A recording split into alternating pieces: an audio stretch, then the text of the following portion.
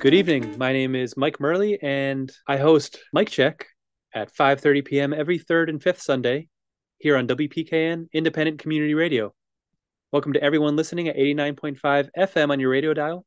Welcome to everyone streaming live or tuning into our podcast at WPKN.org. Each week on Mike Check, one of our hosts examines global, national, and regional issues and their effect on our local community. Just as the phrase mic check was used to mobilize people to create a human microphone during the Occupy movement and others, this weekly program seeks to amplify our community's many voices and bring them to the airwaves. Mic Check is followed on WPKN at 6 p.m. by another public affairs program, the Ralph Nader Radio Hour. Thank you for tuning in and joining us this evening.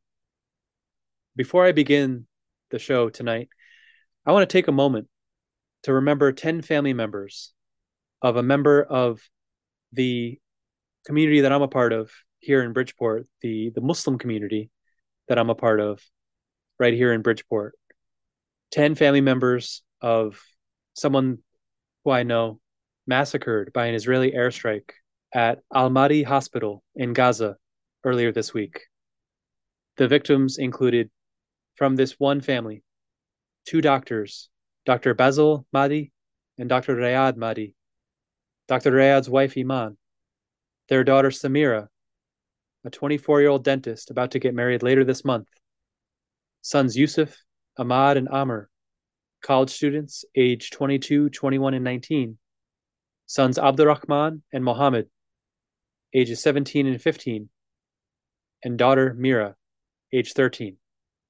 May God grant them the highest levels of paradise and grant their families patience, peace, and justice. My heart is heavier with every passing day for the Palestinian people who are still facing down an ongoing genocide by the State of Israel. Since October 7th, over 11,000 Palestinians have been slaughtered. Nearly half of that number have been children. Protests have swept the United States and the entire world, raising the demand of a ceasefire now to stop this unfolding genocide. To discuss this ongoing human rights catastrophe, I am honored, as always, tonight once again to be joined by Stanley Heller, Administrator for Promoting Enduring Peace, and also with Middle East Crisis Committee and the Struggle Video News. Thank you, Mike.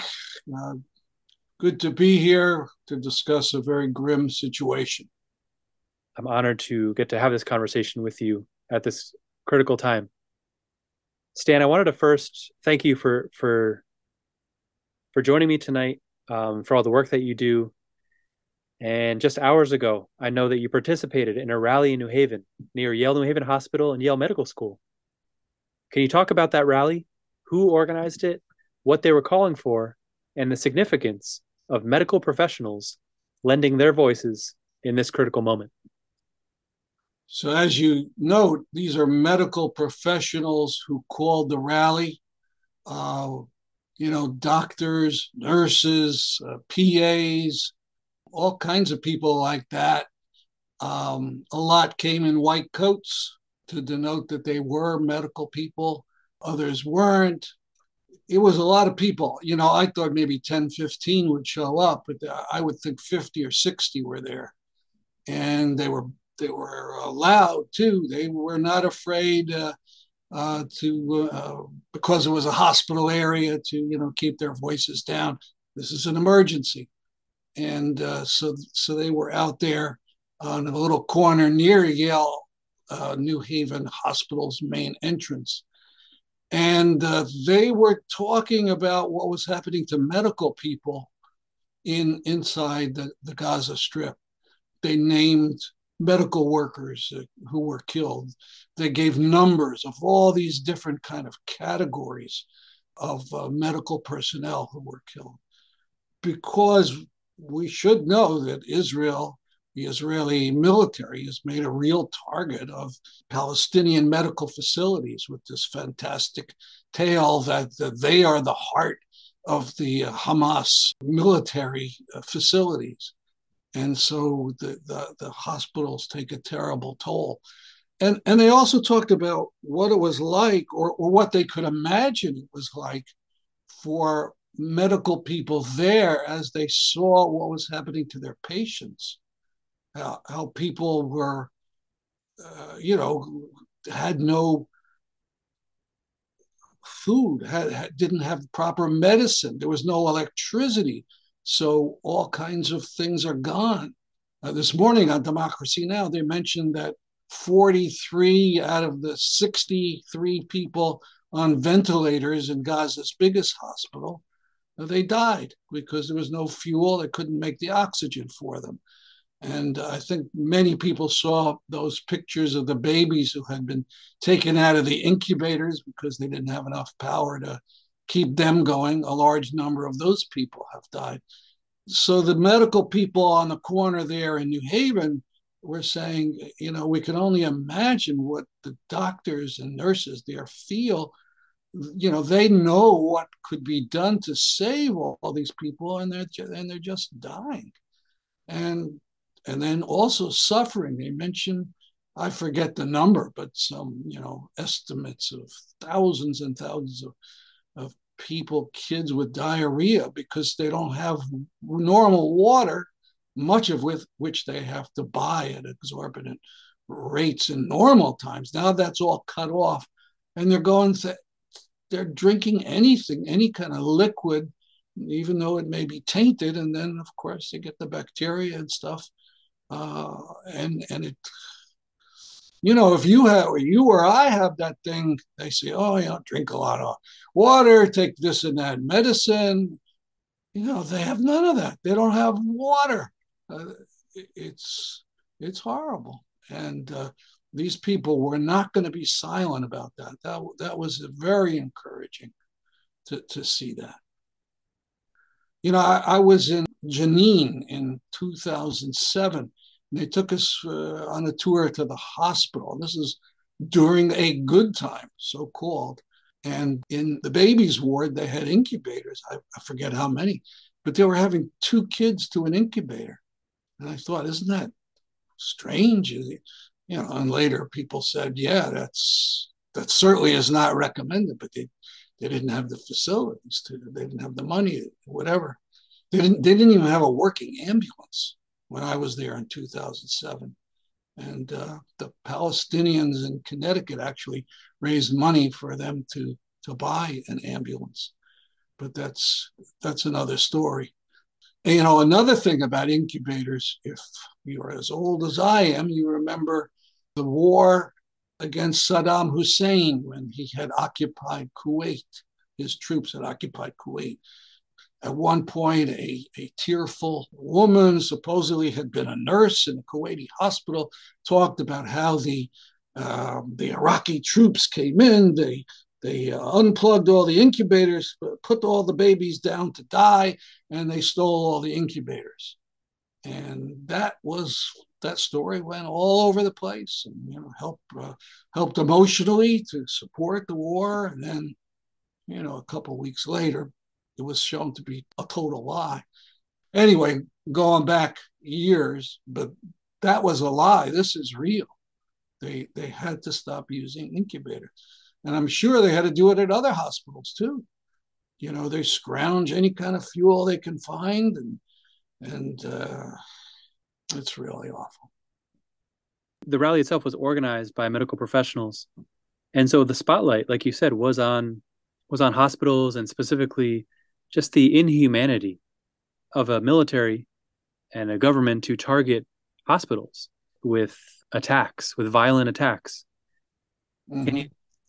can you talk about Israel's war on Palestinian hospitals, and can you talk about this claim that Israel has been pushing for weeks and weeks now, that their reasoning for attacking hospitals and taking them over is that Hamas has been using the hospitals as military bases. How would you respond to these claims, Stan? Well, I'll correct you on one thing. It's not been weeks and weeks, it's been years. They've been talking about this stuff for years, that the hospitals are human shields for the Palestinian fighters, for Hamas in particular.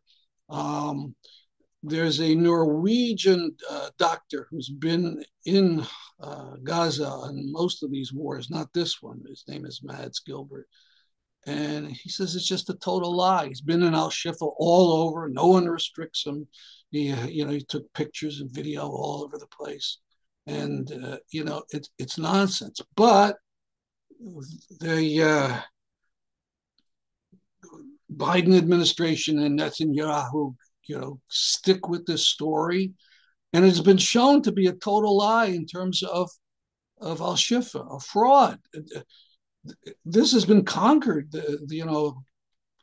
That part of Gaza City has certainly been conquered. They surrounded the place. They went in with the troops. They've been over every inch of it. They've been interrogating people. There's reports that strip people naked.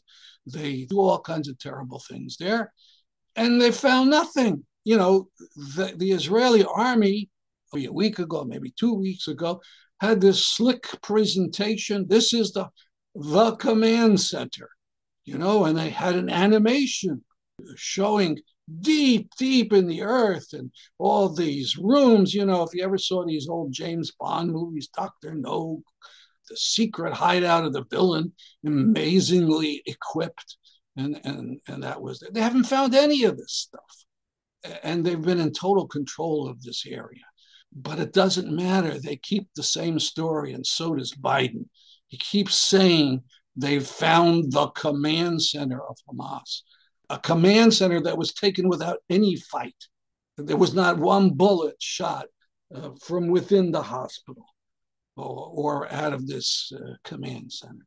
So they shift the story to some other lie. It doesn't matter to them. They just, they have one story and you think about it, you waste time on that, you investigate that, and then you say, that's not really true. Oh, but this one, and they show a hole in the ground and they say, oh, there's some weapons. They in this small MRI room where they do the MRIs, they said they found weapons in the back of a machine. No doubt they, smashed up the machine to get at this stuff, and they found, 6 or a dozen AK-47s and some grenades. And we're supposed to be incredibly impressed with this. And, is this part of the command center? It's such garbage. But the New York Times goes with it and, just subtly says, well, they don't have incontrovertible proof of this. They don't have any evidence of this.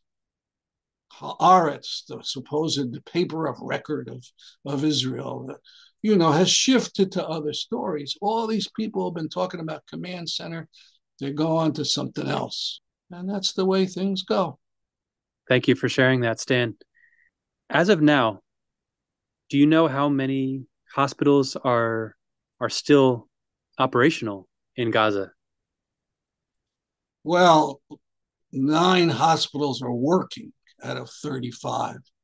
To what extent they can do things, I'm sure even those 9 are, severely limited in what they can do. If you don't have electricity, all the major things, the machines run on electricity. So there's 9 hospitals, but that means, 26 have closed down. And Al Shifa, which has, 500 patients, thousands of people just trying to have a shelter on the grounds of the hospital. It can't do much of anything.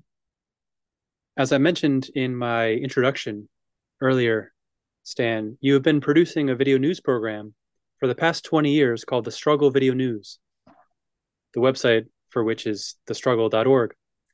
In your most recent episode, you interviewed someone currently in Gaza as we speak. Can you talk about that interview with Anas, as well as his work in Gaza? Yes. Anas is a fella. He has a law degree, but there's not much work for him. He's been able to work for a humanitarian association called Plant the Land. And what they do is they distribute food, vegan food, no meat of any kind. They distribute this food to the needy or the most needy in Gaza City.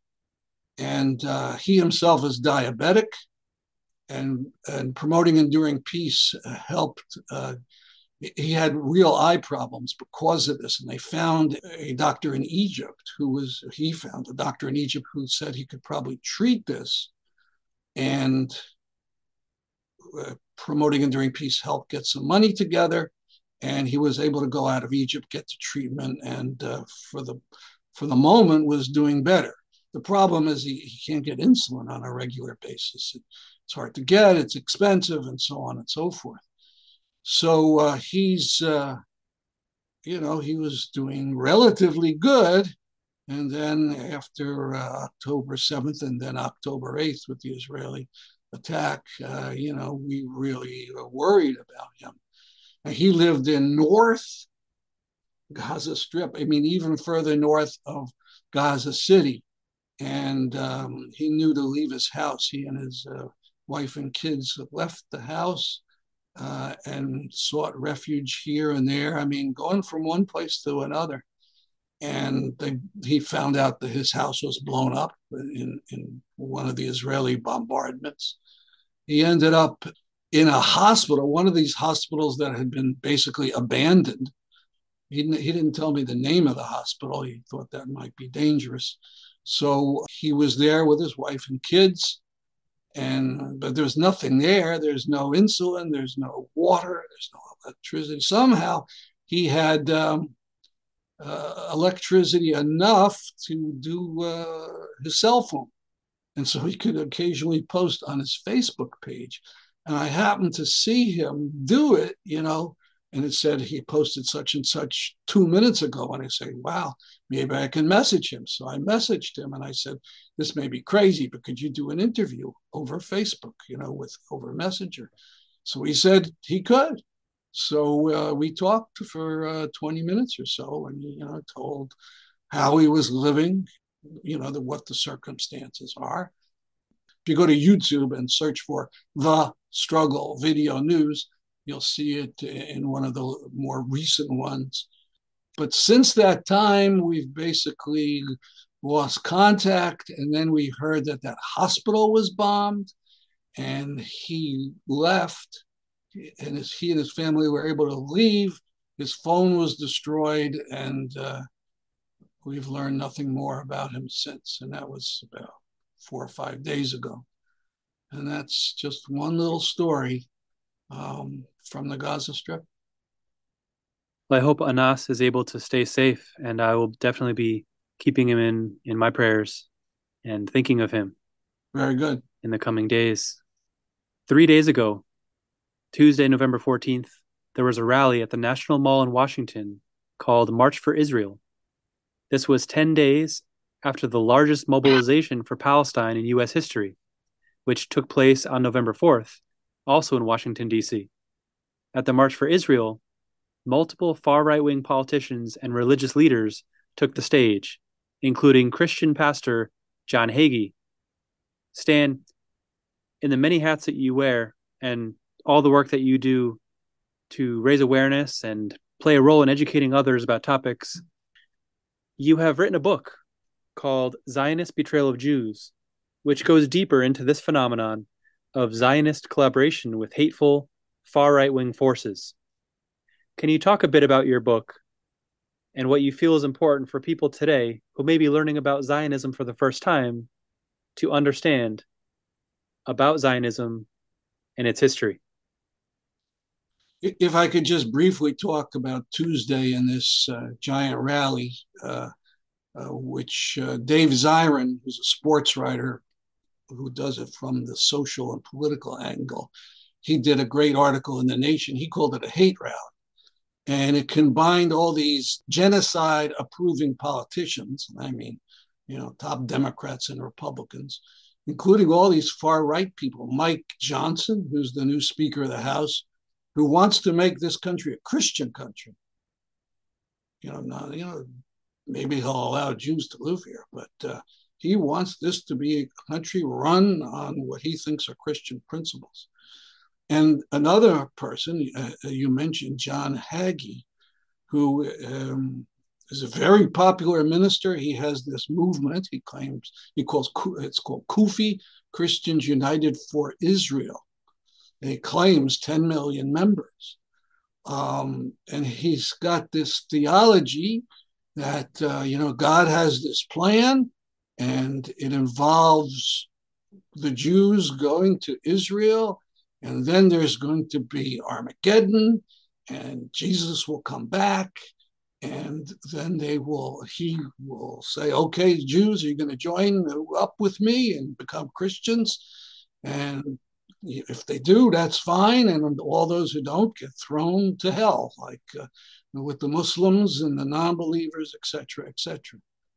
Um, so he believed, and it goes further, that Jesus will rule a completely Christian world for 1,000 years, a Judenrein, as the Nazis used to say, without any Jews or Muslims or anybody else. And this is the kind of thing John Hagee looks forward to.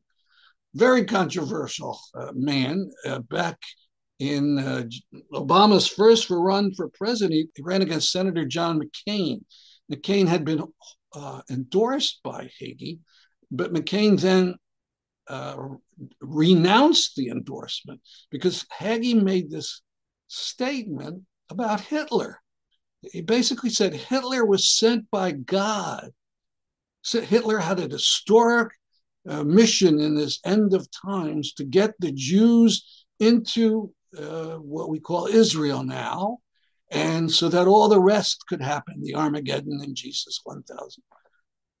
And you can imagine a lot of Jews were unhappy with someone who said that Hitler was sent by God and had this important role, and McCain, renounced Hagee's support. Well, Hagee's up there on a platform Tuesday, and this is not something that's so incredibly strange. So my book was called Zionist Betrayal of Jews, from Herzl to Netanyahu. So the idea for Israel, it really comes way back from 1895, and they called it Zionism. As the word Zion is a long time word in Jewish religiosity. But Zionism, the idea that Jews should go and run or emigrate to the Middle East, to what had been called Palestine for a long, long time, to go there and have it be their country, a country for the Jews, a Jewish superiority country, as we know now. That really didn't go anywhere. It actually was considered a Jewish sin to say something like that until quite recently. It was considered heresy. Anyway, starting 1895, this man Herzl writes The Jewish State. He gets a small movement around him. It didn't really get anywhere except among sort of wealthy people who would donate some money, and they would send some settlers over there in the teens, the 1920s, and so on. Then, with the rise of Hitler, things take quite a different turn, and there's more interest in the idea of a Jewish state. But if you look at the history, you see the people in the Zionist movement, starting with Herzl himself, were willing to make all kinds of deals with rightists and anti-Semites. And they would say to the anti-Semites, look, you don't want the Jews in your country. Well, we don't want them there either. We want them in Palestine, as they called it then. Get them over between the river and the sea. You help with that, and we won't do anything to demand equal rights in the Tsarist Russia or in Nazi Germany or any place else. We won't bother ourselves with that. You help us, you scratch our back, we'll scratch yours. And so there's this really dreadful record of people working on this project, this state project for Israel, as we call it now, and they would ignore real interests of living and breathing Jews all over the world. And that's the heritage of Zionism. And you can sort of see it today in Netanyahu and Trump and their love affair, and in many, many other aspects of things. Thank you so much for sharing all of that, Stan. And I wish we had more time to even go further and deeper into that history, but we just have a very short amount of time left. So, Stan, how could our listeners learn more about your book as well as the revision that you are currently working on, in addition to the other great work that you're doing and the organizations you're with? Well, as you point out, I'm making a revision. Not that anything was wrong, but it ended. I published it in 2019. So here it's 4 years later with lots more going on. The stuff with Trump and the insurrection and with Elon Musk and a whole bunch of other stuff. So that'll be in the revision. If people go to stanleyheller.com, they can find stuff about it. If they go to thestruggle.org, in the archives, we have a section called Zionist Betrayal of Jews. And they don't have to buy the book. They can read a lot of the articles that have been writing over the last decade or so. If people get 5 people together, I'll do a slideshow about my book. I've done that for a number of groups about the book that was published in 2019. And for video, thestrugglevideo.org. All that stuff will get to the things I've been doing. Well, I think that history and the information contained in your book is more important for people to understand than ever with where things are currently at. And so I thank you for taking that initiative to put that book together, Stan, and I thank you for all the work that you've been doing for many years and for joining me tonight once again here on Mic Check. Appreciate it. Thanks so much, Stan. Have a good night. You too. This has been Mic Check, and I'm Mike Murley. Be sure to tune in next Sunday night at 5:30 for another episode. Next up, we have the Ralph Nader Radio Hour right here on WPKN 89.5 FM in Bridgeport. Followed, of course, by Cool Blues and Rare Records with Al Bell. So please stay tuned for that as well.